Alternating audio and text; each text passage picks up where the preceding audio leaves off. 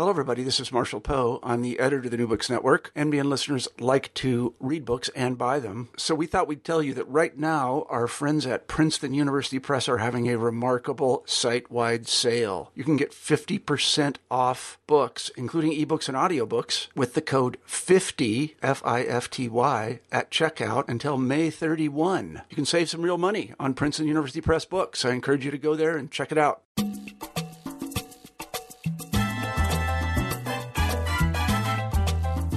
Hello, welcome to New Books in Caribbean Studies. I'm Alejandra Bronfman, and it's really nice to be back. I know, it's been a while. My guest today is Amanda Bidnell. She's the author of The West Indian Generation, Remaking British Culture in London, 1945 to 1965, with Liverpool University Press. This book is a careful and beautifully rendered examination of a generation of artists, writers, and musicians who landed in post-war London and navigated the cultural and aesthetic politics there. Less about racial division and conflict, and more about finding ways to belong to a late imperial Britain. The West Indian Generation Bidnell writes about has not received the attention it deserves. It's a wonderful book, and I'm really glad to be speaking with Amanda today. Hi, Amanda. Thanks so much for joining me today. Thanks for having me. So let's start out with a little bit about yourself. How did you come to this project? How did you come to be a historian? Tell us how you got to where you are today.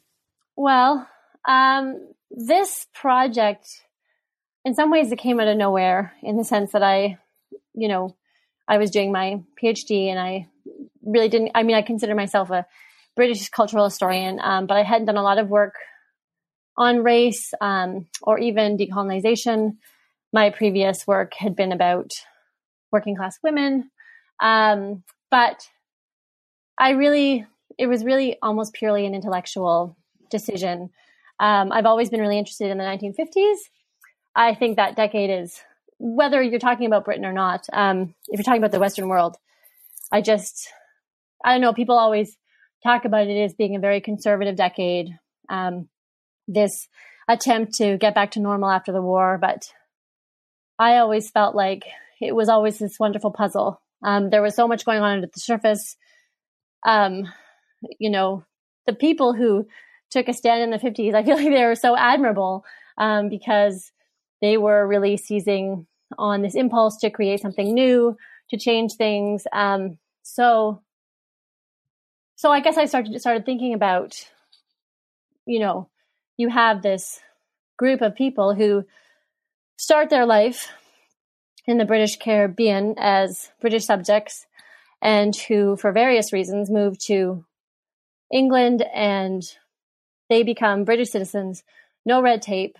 And so they were really kind of uniquely positioned to create some kind of new vision, to talk about themselves, to talk about England and how England could be better.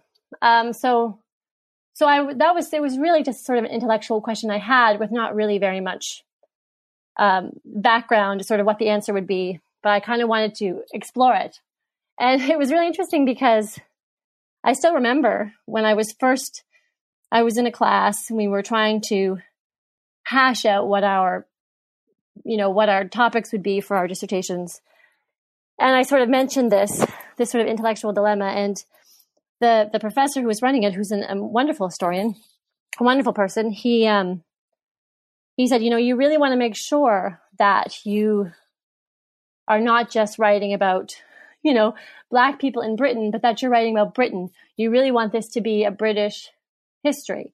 And at the time, I was sort of befuddled by that remark because I'm thinking, well, it would be British. It would be British just by the nature that these people were British. They were in Britain. And then as I started doing research and the story started coming together, I realized how true that was, how I could look at their cultural work and I could see it so much as part of the larger British cultural narrative. And so that was, at some point, the kind of contribution I decided to make. Yeah, I guess that's interesting coming from the perspective of a Caribbean historian, sort of thinking about that as the boundaries, if they are even there, between Caribbean and British history. But I want to start with the title, actually, the West Indian generation. And you say right at first that this is the story of a generation. And you set us up really nicely with Carolyn Steedman. And you suggest that this is a generation that's been overlooked by historiography of racial division. And I wonder if you can speak to that and talk a little bit more about what this particular generation contributes to that, or sort of how you see it as contributing to the historiographic project. Mm-hmm. Well, I mean, that title didn't come to me right away. And it was only after really working with the research and working with, with this body of writing I had, that I really did start to think of them as a generation and as kind of a unique generation. I mean, there is a framework in a lot of sort of Black British history that is what I would say kind of a conflictual framework, that sort of marks off, discrimination, whether it's popular discrimination or whether it's built into the legal or political framework as being a really a foundational thing. And I agree with that. I think that's a very, very smart way to look at the post-war history. But in this early period, it wasn't so firm. And I think that this group of people they did come from different walks of life, but they also had a really sophisticated politics. They really did have a politics, and it wasn't the same as what would come later, what would come in the late 1960s and 1970s and 1980s. I think in some ways there was a real optimism about the power of education to change things, to improve quote unquote race relations. And that sort of really sophisticated politics, I feel like that has been overlooked. The idea that they could balance a respect for Britain, for British culture, a real love for that. I mean, having grown up with that kind of education, and sort of balancing that with also a really lively politics of anti-discrimination, a lively politics of anti-colonialism. So they could combine the two in a way that I feel like has been a little bit overlooked. And I feel like that's fascinating to look at. I want to get into the details of these people a little bit later, but first, can you set the stage for us? What was the Britain that these artists walked into? It was a real fresh, I would say a real fresh post-war Britain. There was, other historians have talked about this, people like Wendy Webster and Jordana Belkin, but there was a sense of, there was an afterglow from the British victory in the war, and that this was not just a British victory, but this was a European victory, but it was also a British imperial and a Commonwealth victory. People tend to poo-poo the importance of the Commonwealth as an entity, but also as an idea. And I think that idea was still very potent and held a lot of promise for a lot of people, not just in the colonies, but in the British government and in the British media and at the BBC and places like that. So yeah, I do think that, again, people talk about this push towards conservatism, but I also think there was a real optimism about the possibilities, about making life better for people, about making a Britain and a British Empire or a British Commonwealth that could be a force of good. And again, it all sounds kind of cheesy and it sounds kind of corny these days, but I do think it was a powerful influence, and you see it in the media in Britain at the time, and it was definitely a vision I think that was shared by a lot of the migrants who came over after the war. So let's talk about the artists a little bit and the organization of the book. The book has artists at the center, but it's not necessarily organized by individuals, but rather by media or institutions. So we have radio and a little bit of TV. We have music and calypso in particular. We have sculpture with the work of Ronald Moody, and then a chapter on film and one on theater. So can you talk a little bit about why you decided to organize it this way, and how hard was it to choose the particular artists you ultimately rested on?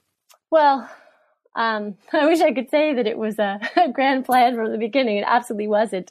It really was a product of the research and what I could find. And then it did end up kind of sliding into these sort of different media or different art forms, which was kind of nice. So they do kind of function as individual case studies, but I'm also trying to balance that with making some larger arguments or seeing some larger patterns in all these different people's work. And I mean, some of these people didn't even know each other. So that's an added challenge, but it really was a product of getting enough information, finding enough research on,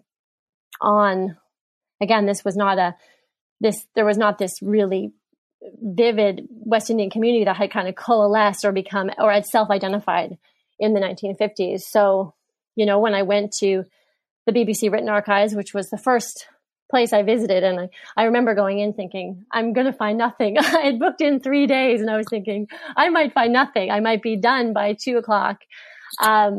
But in the end, I found all kinds of stuff. But it was the stories of Edric Connor and Pearl Connor and Cy Grant that I felt like I had the most meat. And the same with like someone like Ronald Moody. His papers had just become available actually at the Hyman Kreitman Research Center, which is part of the Tate. So I really kind of seized on that. It was really about availability. I'm not saying that there's not a lot of other stuff out there. But for my kind of limited time I had in London, these were the documents that I found. So I guess I was just lucky that I was able to kind of pull at least one great story from each of these different archives that I visited. Yeah, let's start with the BBC. It was home to and actually ended up engaging a lot of West Indian artists. Yes. And you have the Connors and then Cy Grant. And so how would you characterize their contribution? What did they bring to the BBC? Well, I mean, I think, again, this is really cumulative. Again, I pulled a few individuals, but, the BBC was, I mean, it was, if you were a cultural person, if you were a poet or a writer or an actor or a singer, I mean, and you came to London, the BBC was almost the first place you would go. And it was probably the place where you had the biggest chance of initial success anyway. So, I mean, the BBC, again, with its commitment to public service and public education, again, in the aftermath of the Second World War, there was a real feeling at the BBC that to get as many of these people on the air as possible on television or later on television or on the radio. And it wasn't just for the overseas services. Of course, that was a huge source of employment for a lot of Commonwealth and British subjects in London. But I mean, with the increasing visibility of migration, West Indian migration to London, there was a real feeling in the BBC about trying to sort of jump on this and represent it to the British public. And I think there probably was a desire to, be the first to represent it or to have some control over how that was represented. There is a sense within the BBC of, again, that this is about educating, British radio listeners or British TV viewers. And so I think there was a sense that we've got to do this in what they viewed as the right way. So yeah, I mean, I think, a lot of the cultural diversity that the BBC wanted to present, especially from the British Empire and Commonwealth, that was, a lot of that could come from these new arrivals. And yet at the same time, I found this really interesting part of the chapter. Towards the end, the BBC seems to tire of them a little bit and move on. And you kind of slid over that a little bit. I was wondering if you can talk a little more about that and maybe sort of speculate as to why that happened. Yeah, I mean, I'm not even sure if I would put it that way, that it was losing interest. Certainly in the case of particular individuals like Edric Connor, you can see that. But I think with Edric Connor and Cy Grant, and this probably didn't happen very much because, they were two of probably the most visible West Indian personalities on the sort of BBC as far as the home services were concerned, as far as the British public was concerned. And they both got to a place where they had that visibility, they had that clout, and as would be very natural, they wanted to use that. They wanted to use that to, whether it was in the case of Cy Grant, to branch out to different kinds of roles. I feel like Cy Grant really had a lot of star power, and he was a real natural in that sense. And I think I got the feeling that he wanted to capitalize that on as much as possible. With the case of Edric Connor, I felt like he really had a very kind of altruistic.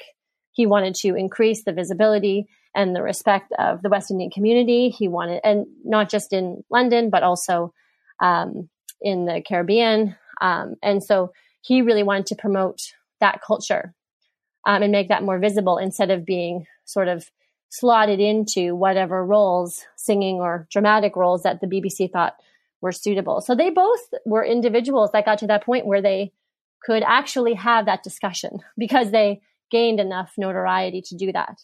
And so it's in their cases that you really see this push and pull. And eventually, eventually you see where that ceiling was for the BBC. They really wanted to promote Cy Grant. They wanted to put him in all kinds of stuff. But ultimately, you could see their discomfort with having him as a leading man. And with Edric Connor, he wanted to start directing his own stuff. And he was really he had been interested in Caribbean folklore even when he first came over. So that was still a real passion project for him. And he wanted to go to the Caribbean. He wanted to film footage there. And you could see them again backing away. We could do this better in our own studios instead of having that more authentic footage.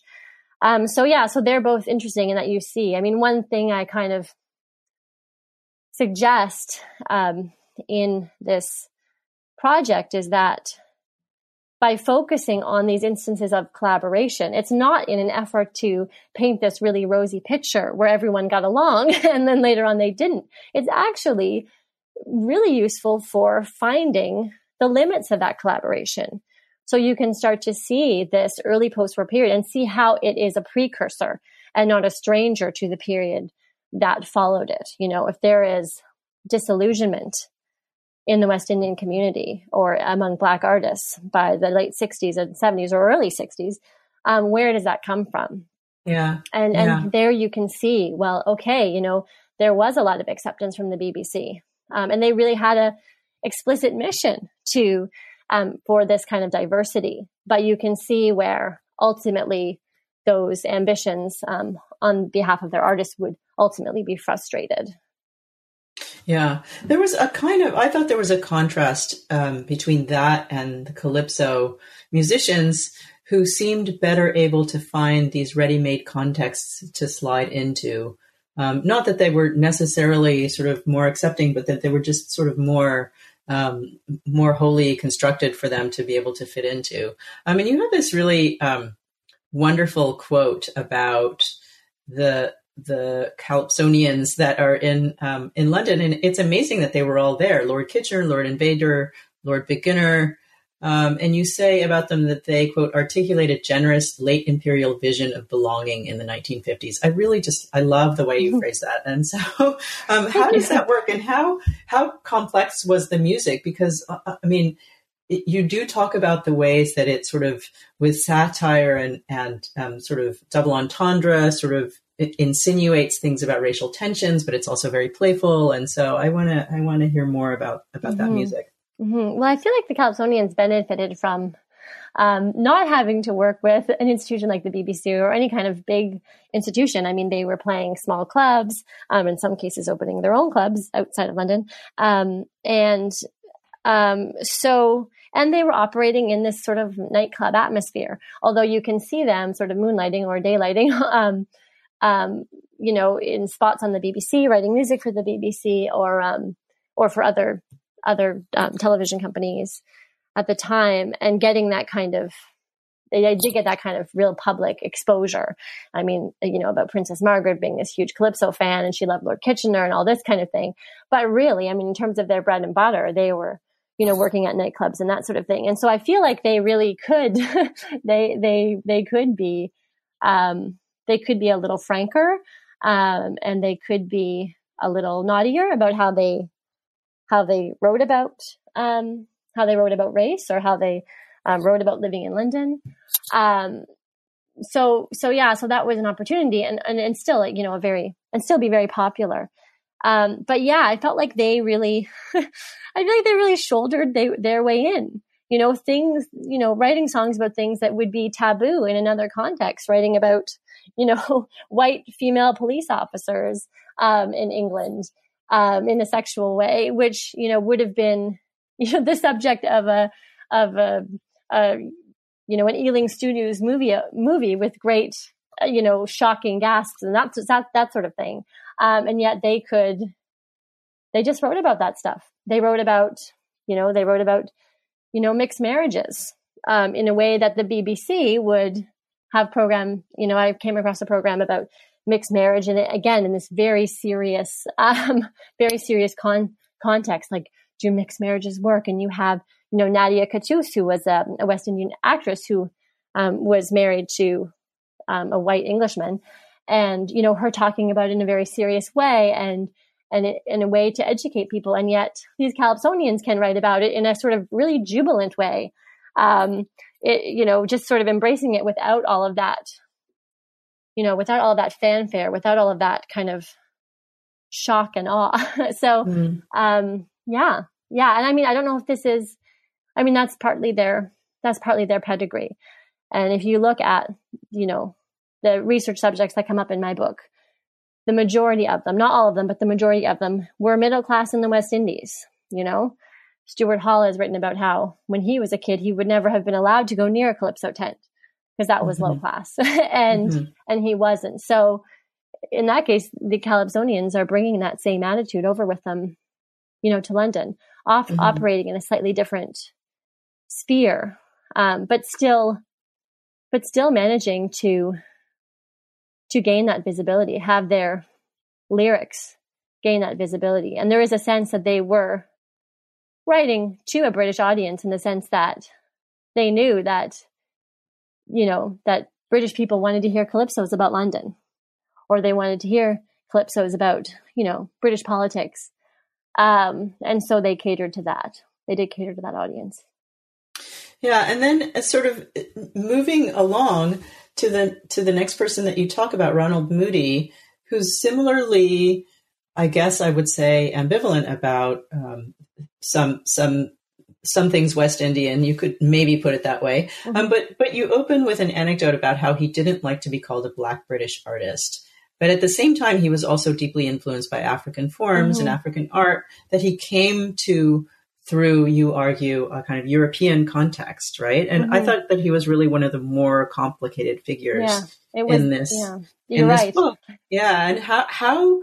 So here's the question: if he didn't want to be called a Black British artist, how do you think he would have liked to have been remembered? And what was he reaching for in his sculptures? Right. This was the hardest chapter to write. I really, really wrestled with it. Because I felt like that was just what you asked. How would he describe himself? How would he want to be remembered? I really struggled with that. I wasn't getting a really clear answer. And what I realized, because in this case, I have a chapter on one individual, really working largely in isolation. And people are complicated. You can't, we're talking about experience. We're talking about art, and you cannot reduce it to a sort of pithy sentence. But what I realized is that what was really fascinating to me is not just about how he would define himself, but how over time people defined him and how that changed and how you can see patterns in that. And these were not necessarily things that these were not necessarily categorizations that he ever encouraged. I think he would have probably called himself a universalist. He seemed to see he seemed to see commonalities between these ancient cultures that he was so influenced by, whether he's talking about India, whether you're talking about, Egyptian statuary. And then eventually, not at the beginning, but later on, looking at Caribbean folklore and that sort of thing. And I think he saw all these things as being unified in a particular way philosophically. And in some ways he saw them as, and this is not unusual for artists at the time, as seeing these in stark opposition to the progress of like Western art or Western culture or philosophy, which he saw, I mean, rightly so, considering his experiences in the Second World War, as basically coming to their nadir with the onset of nuclear war and that sort of thing. So, I think he would have seen himself as a sort of universalist. I think he would have been against being pigeonholed in any way, and that goes back to that quote you referred to.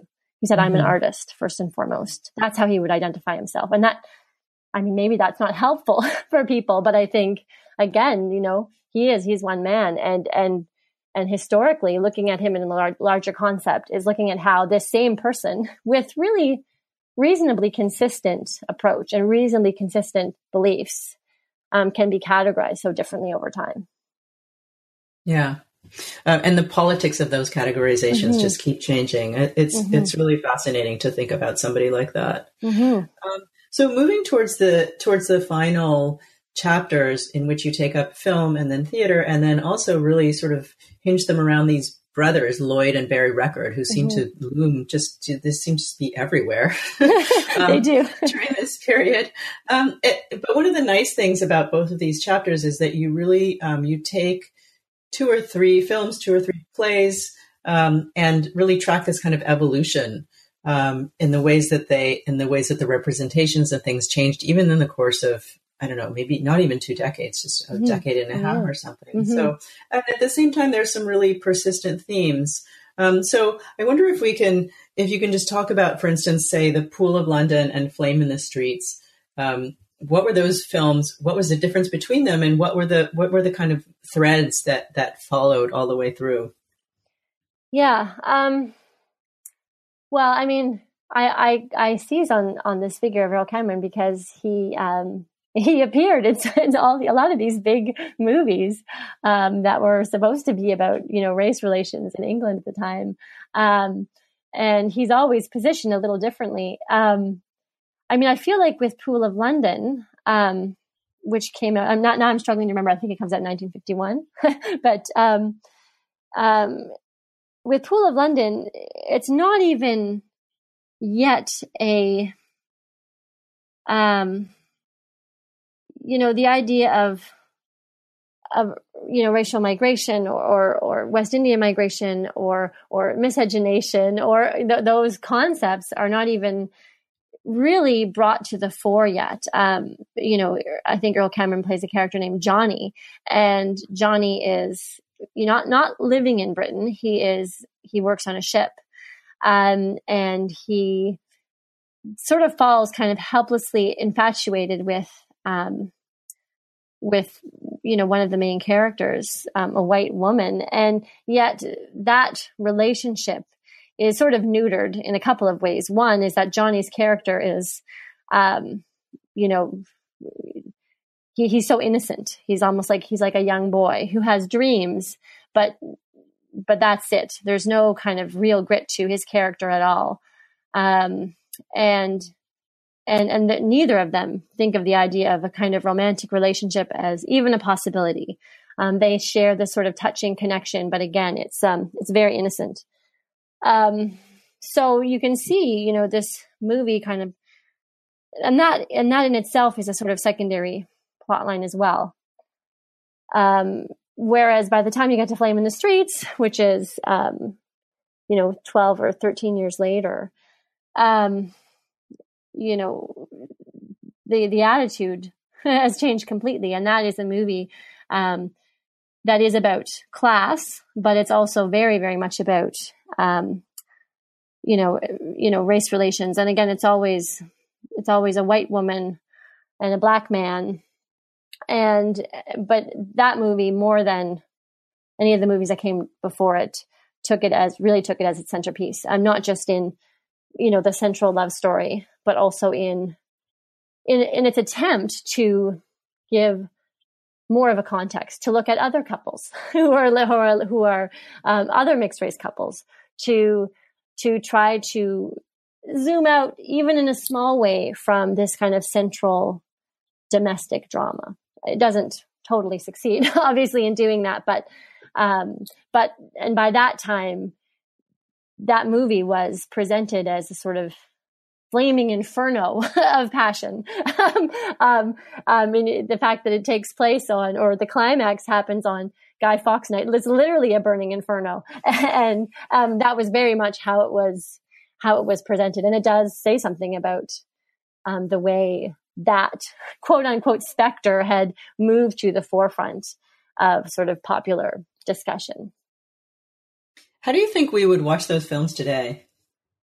Well, we would, and I think this is how a lot of people in the past who've written about them have seen them as, or at least until comparatively recently. I mean, if you watch any of those movies singly, you would see just stereotypes. That's what you would see. You would see that this is a bunch of stereotypes. But actually, if you watch them in succession, and again, you have this helpful figure of Earl Cameron, who is consistently in these movies in various roles, and he always had a real sort of quiet dignity about him. I think it's kind of wonderful that he was ultimately the person who played these roles, because I have never seen him in a role where he is not worthy of respect, where he is a figure of, where he's poked fun at, or even when he plays someone who later on in the mid 60s, he starts playing people who are not wholly good or noble, that they are, they're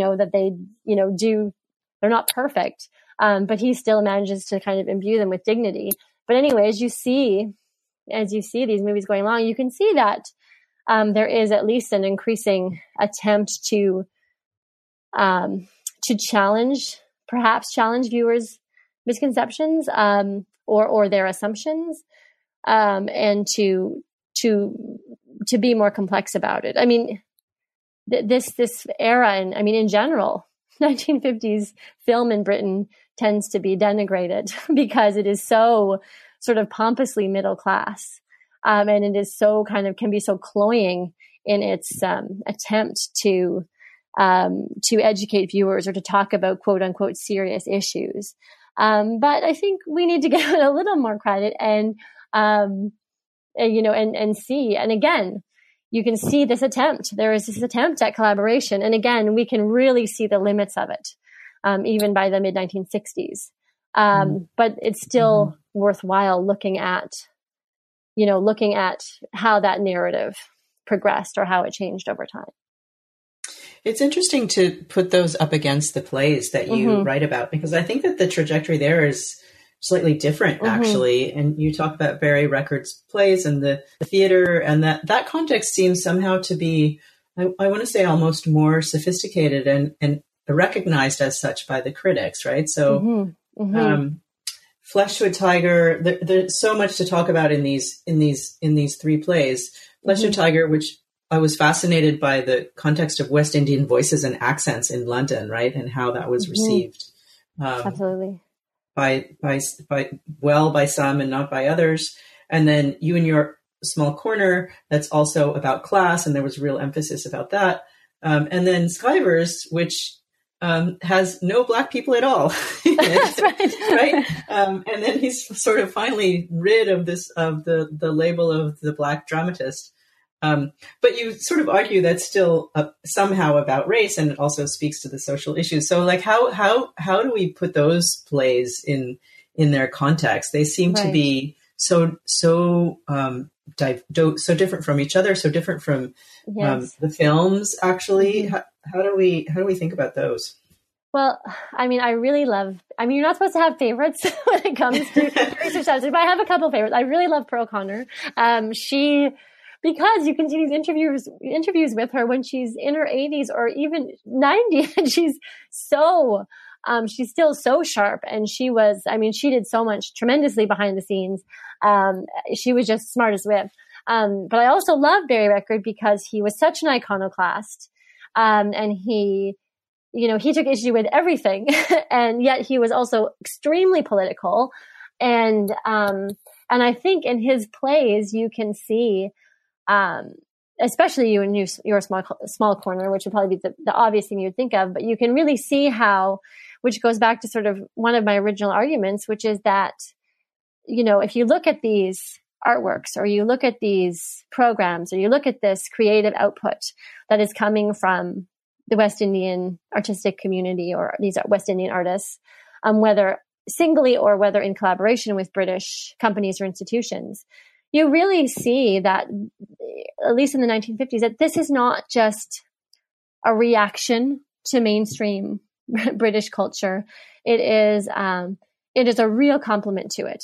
And we really should look at these cultural artifacts along with everything else, because it really enhances that post-war British cultural narrative. And I feel like he really does that. So you take a play like You in Your Small Corner, which I was thinking about this just the other day, which in some ways is so much like that, that beacon of Royal Court's reputation, Look Back in Anger. And it takes so many of its beats from that. And I have no idea whether that was intentional or not. I think it wasn't. I'm not sure if he had followed that play, and maybe he did, maybe he didn't. But either way, he is taking this narrative of working class angst. And again, this idea of this working class man not having a place for himself. And he's taken a narrative and he's added this element of colonialism and race and class and education, that just enriches it so much, while at the same time finding a place for, or showing the place of West Indian artists and West Indian people in these big questions. So anyway, I feel like I've drifted off topic, but yeah, I feel like because he was working with the Royal Court, which had this self-conscious mission to exhibit different voices, but also to exhibit different voices, but also to exhibit them as part of, to more accurately represent British society, to showcase voices that might not have been heard in British theater before, that probably definitely hadn't been heard in British theater before. And I feel like Barry Record really did slot into that. And he was an angry young man, if you can call any of these people angry young men. So you can take a play like Flesh to a Tiger and you think, okay, it's set in Jamaica, and there's not really much reference to Britain at all. It's really about Jamaican class and about religion and things like that. And yet the Royal Court embraced it for what it saw as its authenticity, for its inherent drama. And because Barry Record was living in London at the time, this was the new British drama, even despite the fact that it's not explicitly addressing, issues that might be pertinent to domestic Britons. But of course, by his second play, You in Your Small Corner, that him as a new voice of British drama becomes much clearer. Until by the end, when you get to Skyvers, he's